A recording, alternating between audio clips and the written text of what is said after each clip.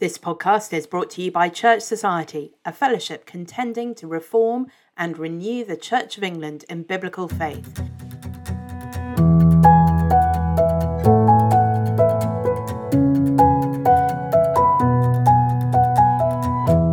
You'll find more information about Church Society and all the things that we do on our website, churchsociety.org.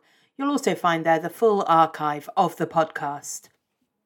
This podcast episode was recorded during the Church of England Evangelical Council's residential meeting last week. You'll find throughout the episode there are short clips hearing from various members of the council about what we were discussing and how they feel about CEC. I'm afraid that in some of these clips there is substantial background noise, but I hope you will still be able to hear what is said and feel that it is worth putting up with that noise just for a few seconds.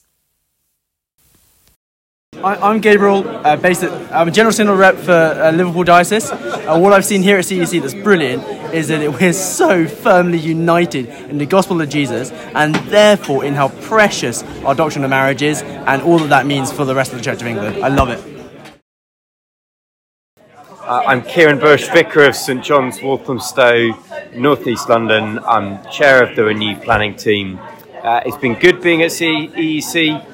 Particular highlights have been hearing the Spirit's voice from the letters to Revelation and engaging with others around conversations.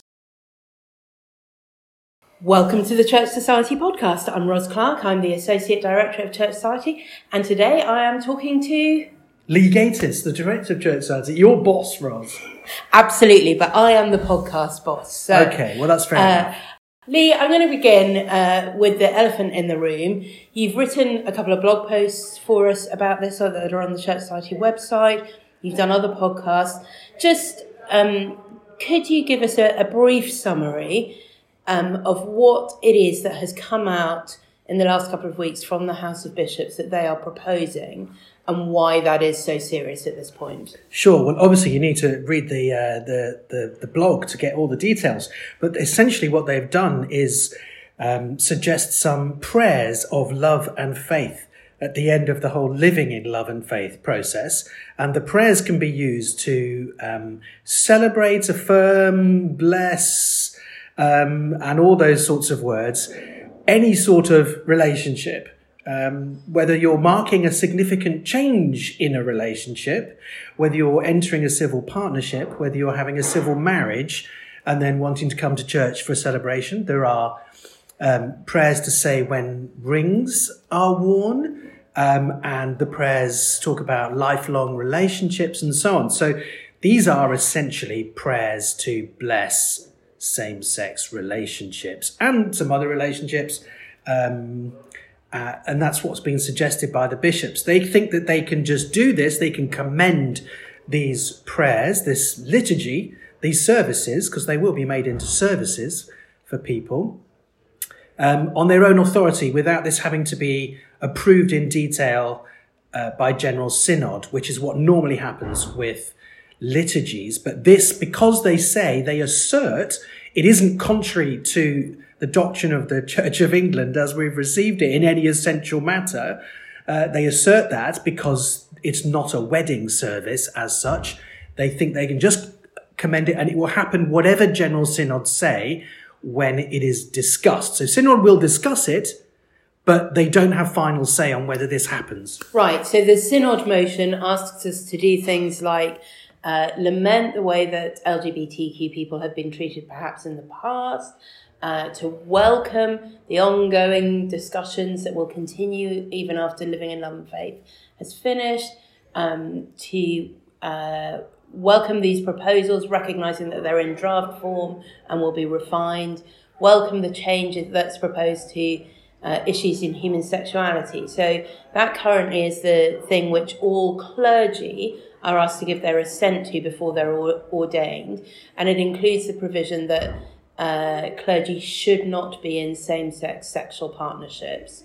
So you have to, if you're in a civil partnership with someone of the same sex, you have to give your confirmation to the bishop that that is not a sexual partnership. On the basis that the Church of England receives the classic Christian doctrine that all sex outside of heterosexual marriage is sinful. Exactly. Whether that's heterosexual or homosexual sin. So one of the really outrageous things, just, to anyone of any persuasion, I think, is we're being asked to welcome that without being given any hint of what the pastoral guidance that is going to replace it will be. We're asked to welcome this new pastoral guidance when we don't even know what it is. So, that's just ludicrous. So there are a number of things that have happened as a result of this. Obviously, there's some concern about the legality of whether the bishops really can do that, and that is being addressed by one particular group. But Lee, we've just spent the last 2 or 3 days here at Highley for the Church of England Evangelical Council annual residential meeting. So this is a thing that happens every year, and the CEC do all kinds of work in different areas, and we've heard about this week some of the work they've been doing with evangelism and culture and power and abuse. What else have we had? I'm trying to remember. Class and poverty and ministry in those sorts of situations that are very different from the standard, middle class church in the suburbs. Yeah. So we've looked at many different work streams. Yes. And talked about other things like church schools. Exactly. We've had beginnings of a report from the education work stream. They're doing some work on patronage, and particularly how that relates to the kind of pastoral reorganisation that many dioceses are doing, combining parishes and suspending patronages and all of those things. So CEC are doing a very wide range of things. I'm Kay Carter. I'm UK National Director for Christianity Explored. I think what I've been really encouraged by is this is obviously a very challenging time for everybody. There's a lot to consider, but in the midst of that, evangelism has been given a real priority. I'm George Crowder. I'm a vicar in the Chester Diocese, also a regional director for Church Society. And there's been an honest appraisal of mission in difficult places, the places that we often ignore. The UPAs, the priority areas, the places that are in deprivation, that we've overlooked and not evangelised well. I think that's been extraordinary to see that kind of commitment too. We have spent a lot of time this week, yes, obviously considering how we might respond to the proposals of the bishops, bearing in mind that General Synod is coming up in a week, just over a week's time now. Yes. What would you say, Lee, as we're sort of almost at the end, we're not quite at the end of this time, what has been the general tone of the council as we've talked about what's being proposed and where we might go with it? There is a shock that is echoed from every part of the evangelical constituency. So it isn't just Church Society saying the same old Church Society things. We hear from people in New Wine, and people in Fulcrum, and people in other parts of the constituency who are equally appalled at what the bishops have suggested and the way in which they're going about trying to push these things into the church. And so there is a staggering and a wonderful, marvellous, miraculous unity. So I'm John Colson, I'm part of the New Wine network of churches. Here's the reality for me, that for the first time in 47 years as an ordained Anglican minister, the House of Bishops have collectively decided to do something that's so outside the remit of biblical, historic and worldwide Orthodox Christianity that we are in a complete mess. And the CEC is a fantastic place, group of people to be with, to pray with, to worship God with, and to think together about how we can together work to maintain or restore an orthodoxy, I should say now, to the Church of England on the issues of human sexuality, and work together as to how to do that best. Because that's what our understanding is of what it means to be made in the image of God, and that's who we are, called to be radical disciples of Jesus, living counterculturally rather than just affirming the culture of our age on this issue. And in the churches that we're working with, young people from other faith backgrounds, people from other ethnicities, they want to know that actually Jesus offers an alternative way of life to the culture of our world. And so I'm really glad to be at CC with people who believe that as well. A staggering and a wonderful, marvellous, miraculous unity that we must stand against what the bishops are suggesting. and somehow try to push back against it, but certainly to be teaching our churches about these issues clearly from the Bible, and to be organising ourselves as a whole evangelical constituency to not just resist, but to continue to maintain the apostolic faith.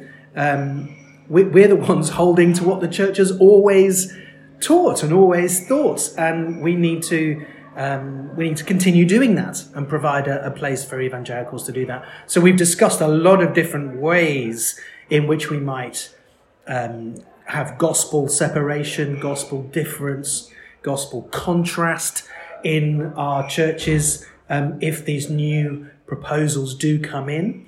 And I think our discussions have gone a little bit further than that as well. It's been really wonderful every time we've had an actual vote on this. It's not a conference, it is a council meeting. It's just a very long one. So we do vote on motions, and there has been unanimity on those. Once or twice, people have to abstain for various conflict of interest, but nobody has been opposed to anything that's been agreed. But there are differences, I think, as we sort of work out what are the best words to use, what is the best language to describe what we're talking about, so that people in our churches will understand that, but also so that the bishops and the structure of the Church of England will hear that. How will it be heard in the press? All of those kind of things. There are right and good conversations to have about that, and people are aware that some things will be heard differently in their part of the constituency and so on. And how we can hold together in a united sort of way, even where different people are able to take different actions on grounds of conscience or circumstance or whatever. So one church might be able to withhold parish share, but, same to another church, a couple of miles down the road is not in a position where they feel that's right or appropriate. But still those two churches say, but we both think this is the same problem, the same seriousness. We are in this together, even though we're doing different things. That's really encouraging, I think, isn't it? I think it's tremendously encouraging that we all recognise the need to do something. Yes. Now that this false teaching has entered the church and has been seriously proposed by the bishops. What is good is that we need to recognise we shouldn't be waiting for some big grand plan to materialise on the horizon, conjured up by CEEC, that we're all now suddenly going to adopt. Yeah. You don't need to wait for that to be already starting to differentiate. If your church is not already teaching on this subject, and you're a layperson in that church, you're on the PCC, you're a warden, you're the treasurer, you're doing something, you demand that your minister teaches you on this. You ask them, seriously, we need teaching on this from the Bible. You may be further along. Your PCC could pass a motion that you, as a church, are quite happy with the doctrine of the Church of England as it has always received it, and send that to your bishop. You may want to send a delegation to go and see the bishop. You may want to do lots of things with your money, your time, your talents, withdrawing from diocesan things in protest if your bishop approves of the things that have been suggested. But there's a whole spectrum of responses that we can give.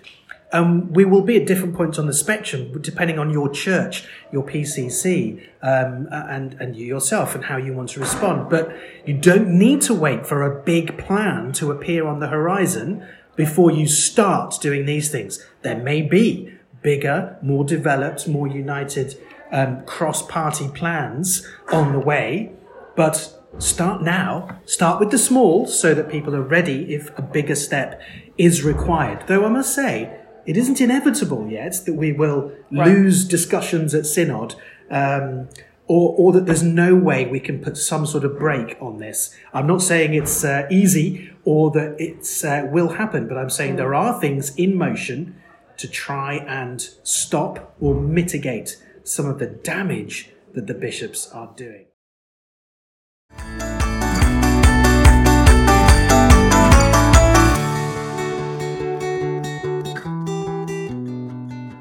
In the current climate in the Church of England, it is increasingly important for churches to be able to clearly identify themselves as faithful to the Bible, faithful to historic Anglicanism, and faithful on the most pressing issues of the day, including matters of gender and sexuality.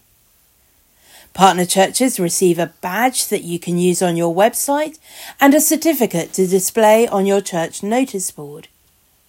Other benefits include access to our regional directors, access to a members-only section of the Church Society website, a welcome gift in the first year including a bookstall starter pack, 10 copies of Crossway, our quarterly magazine, discounts on various other Church Society publications and conferences. And in return, partner churches will commit to praying for the Church Society Fellowship and making a financial donation towards the work of Church Society. We want to be partners with you in this gospel work of contending for the Church of England. Will you join us? More details are available on the website or by contacting the Church Society office.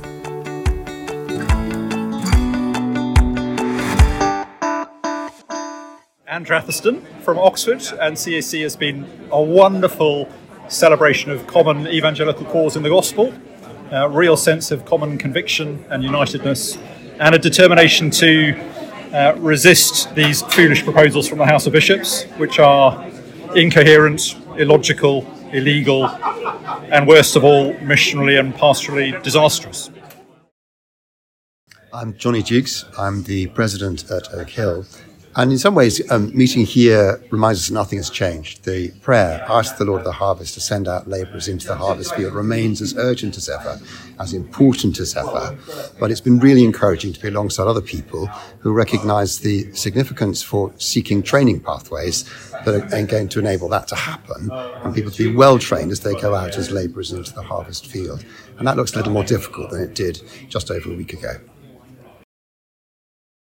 If you're listening to this sort of as we're putting it out in the week before Synod, the most useful things you can be doing at this moment are praying for the challenges to these proposals that will happen before and during Synod. The legal challenge I already referred to, but also strategies within the debate as we discuss that at Synod itself. Pray in particular, I think, for bishops who were part of all the discussions and debates and implicitly have given their assent to these proposals, commending these prayers, to have courage as they begin to realise that perhaps they have been pushed into commending something that they don't.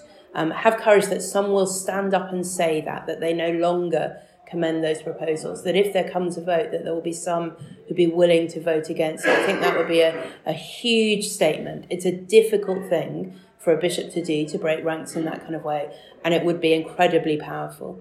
And so therefore also to that end, please write to your bishop, write an actual handwritten letter or an email if that's what you can manage. Write to them as an individual. Don't wait to be told what to write. Write from your heart. Read the proposals. What stands out to you? What breaks your heart about this? What are you most afraid that it will cause? What are you concerned about? Don't be afraid, if you feel very strongly, to put your emotions on the page. Yes. Not all of us are theologians. Not all of us are good at articulating well-formed logical arguments. But at this point, you don't need to be. You just need to tell them, this is why I feel so strongly about this. This is why I'm so hurt, and that's why I'm writing to you. If you can do that as a PCC, unitedly on behalf of your whole church, that's terrific. But you can do that as an individual as well. If you can get something together in your diocese in a local group, then that's wonderful. But don't wait to organise stuff, as Lee says. Just do it. And the less coordinated it is, at this point, the more effective it is, I think, really. The bishops don't want to feel that they're at the end of a campaign. They need to hear from people who they have pastoral responsibility for, telling them how badly let down and betrayed. I think that's really important, Ros, because I think a lot of bishops don't actually realise how this is landing in their churches, because they're somehow hermetically sealed away from the ground, the actual people on the ground that this will affect. They don't hear it. They don't know the impact this will have on the ministry in church schools. They don't know how this is going to affect people in the workplace from their churches. Tell them, because they don't actually realise. I've seen a number of bishops, when you talk to them about some of these proposals, their eyes suddenly widen and think, I didn't realise that would be a problem if we changed the doctrine of marriage. But yes, it is, Bishop. So tell them, be clear. Whoever you are, whatever you do, it will have an effect on you. Yeah. Tell the bishop what that is. Absolutely. And one thing you might want to consider, the thing that I think I will focus on when I write to my bishop is I'm very concerned that the bishops don't seem to realise that, as well as undermining the doctrine on marriage that the church has always had, how their document seems to me to completely undermine the doctrine of sin that the church has always had. It doesn't mention sin at all. And it seems to make an assumption in one particular paragraph that whatever is happening in a sort of accepted way in the world must be a good and right and an acceptable sort of thing. And so I am very concerned that the bishops no longer hold to the Anglican teaching on sin. And while one might argue, I don't really agree with it, but I think one might argue that a particular doctrine around sexual ethics could be of a second order status. Like I said, I don't think it is, but maybe some people think that. It's very difficult to argue that the doctrine of sin is of a second order status. It is absolutely at the heart of the gospel. If there is no sin, there is no repentance, there is no forgiveness. Well, it's almost every doctrine, isn't it, really? So they're attacking the doctrine of Scripture, its clarity, its perspicuity, its authority. They're undermining the doctrine of sin because they... as you've just outlined, they're undermining the doctrine of salvation. What are we saved from? And how are we saved? Do we have to repent of certain things? Will certain people be excluded from the kingdom of heaven, as Scripture says repeatedly? And what about the doctrine of sanctification? Do we actually have to be sanctified from some of these things? I have all kinds of devices and desires in my own heart. I thought that the Anglican doctrine was we repent of those every week. But is that not true? And so this is an attack on every doctrine, really. Particularly the ones that begin with S, it seems. Scripture, sin, salvation, sanctification, A lot of doctrines begin with S, that's right. I mean, I've ordered a sweatshirt that I plan to wear at General Synod that says God's love is fully inclusive, and it's got a rainbow heart on it. Because God's love is fully inclusive. God so loved the world. Anyone and everyone. Nobody is excluded from God's love on the basis of who they are or what sins they have committed or, what race or tribe. It is. But it is the same for all of us. It is that we are all sinners and we all need to repent and we all need God's love to be ministered to us through the death of Christ, who loved us while we were still his enemies. It doesn't say you're not my enemies, God's love. It says you are my enemies and I love you anyway, and come to me and then we're going to sort this all out. I'm Rod Thomas, formerly the Bishop of Maidstone and a member of the House of Bishops Next Step group. I've been really encouraged by what's happened at the CEC because of the clarity of insight into what has emerged from the House of Bishops, and also the clear understanding that if we move away from the Church's existing doctrine, both of marriage and of sexual relationships, a red line has been crossed, necessitating differentiation. Rob Monroe, the Bishop-elect of Ebbsfleet, but soon to be consecrated within the week. It's been a real joy to be at C&C and see evangelical unity lived out in a commitment to prayer and action, and to encourage the General Synod to help the House of Bishops step back from a move which could be seriously damaging to the unity of the Church and the mission of the Church for the future. Do you think, Lee, we've reached the point where we want to say any bishop who's continuing to commend these proposals could be described as a heretic or a false teacher? I know you've been doing heresy half hours with Chris Moore. Are we at the stage where that's appropriate language to use, do you think?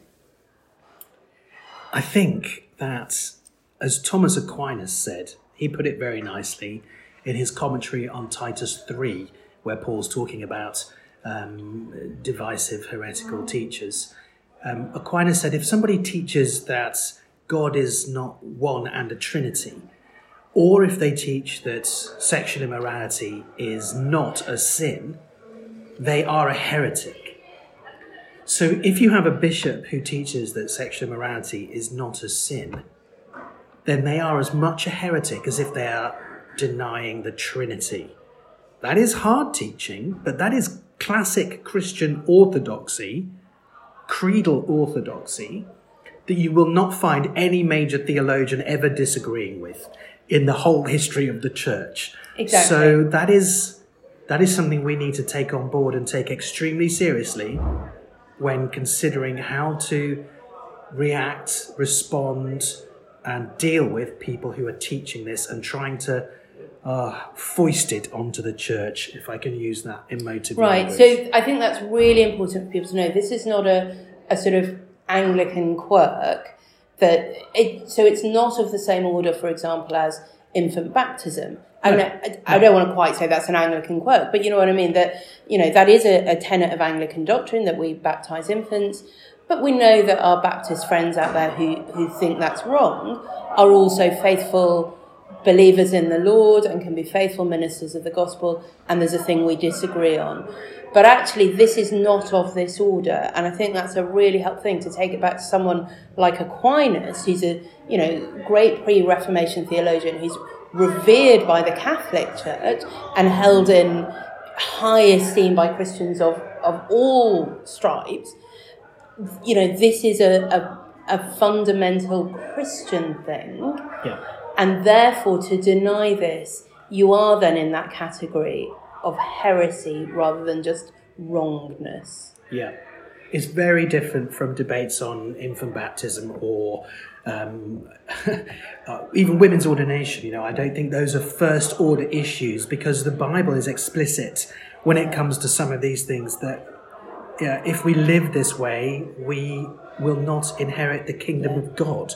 And the Bible says this repeatedly. Paul says it in 1 Corinthians 5 and 6, in Galatians 5, in Ephesians 5. We're not to be deceived by people who try and make us see these things as not so serious.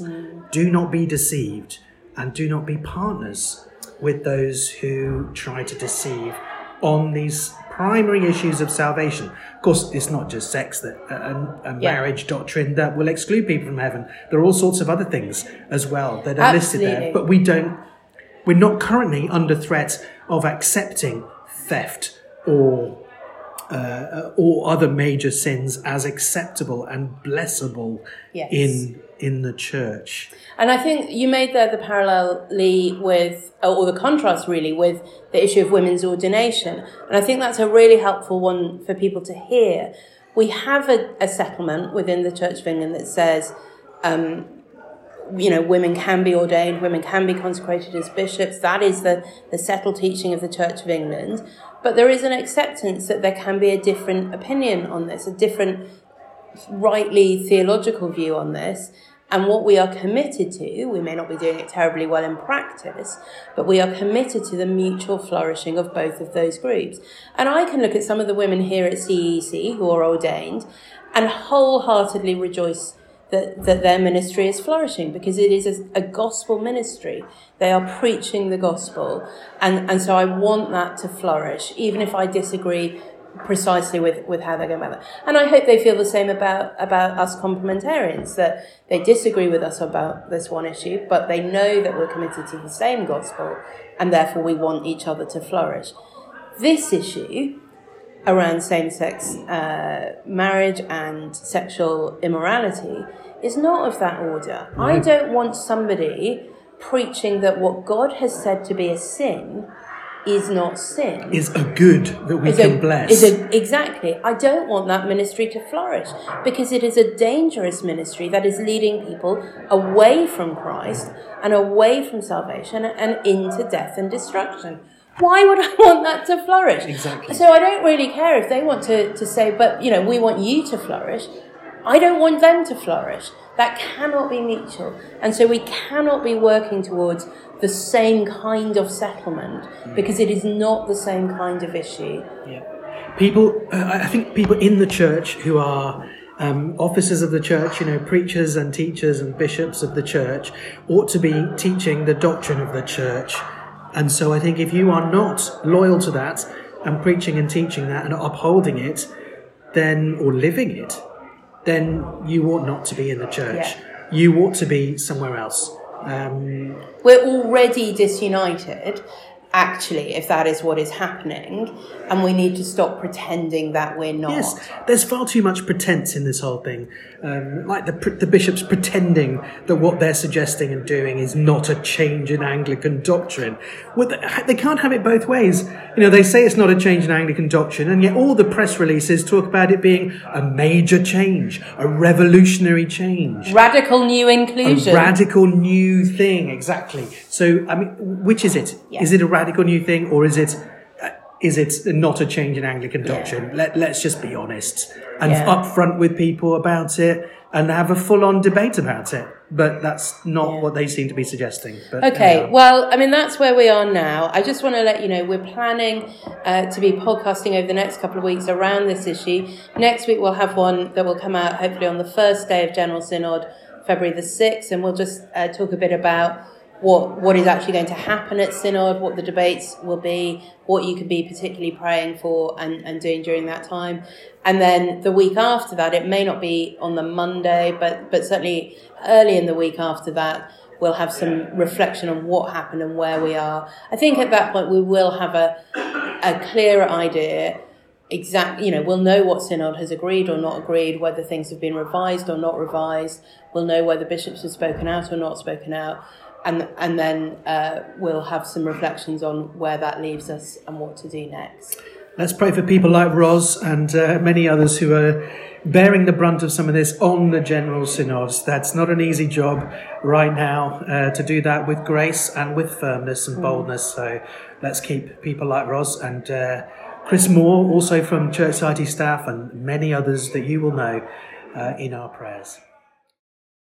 Well, my name is Oyin Oladipo. I am a curate at the Diocese of Chelmsford. What have I enjoyed about the CEC? The fact that we have a body that pulls evangelicals together across the divides, and behold how good and pleasant it is for brothers to dwell together in unity. That is what I see in the CEC, and with unity we can make so many things happen in the body of Christ. Jesus prayed for the unity of his believers, and I think we are seeing that here. And where we are united, God works. Bishop Rennis Funaya, I'm the honorary director for the Global South Fellowship of Anglican Churches. And it's been a joy here. I've come to help the CEC to see its relationship with the global body. I've been encouraged by how they are committed to guard the gate against false teaching, but I'm also encouraged that they're getting the gospel out, that the gospel is reaching out to the rest of the society. Wish them well. I'm Keith Sinclair. I'm the National Director of CEC. And what's great about God's gift of CEC to the wider church at the moment, John Stott, when he set us up, asked us to have a common mind of evangelicals for concerted action. And by the grace of God, that's what I believe he's given us at this residential for such a time as this. And I'm thanking God for answered prayer. Thank you so much for listening to this episode of the Church Society podcast. You can find the whole podcast archive on our website, churchsociety.org. Don't forget to subscribe to us on your usual podcast app, and we'd love it if you are able to leave a review or give us a rating over there as well.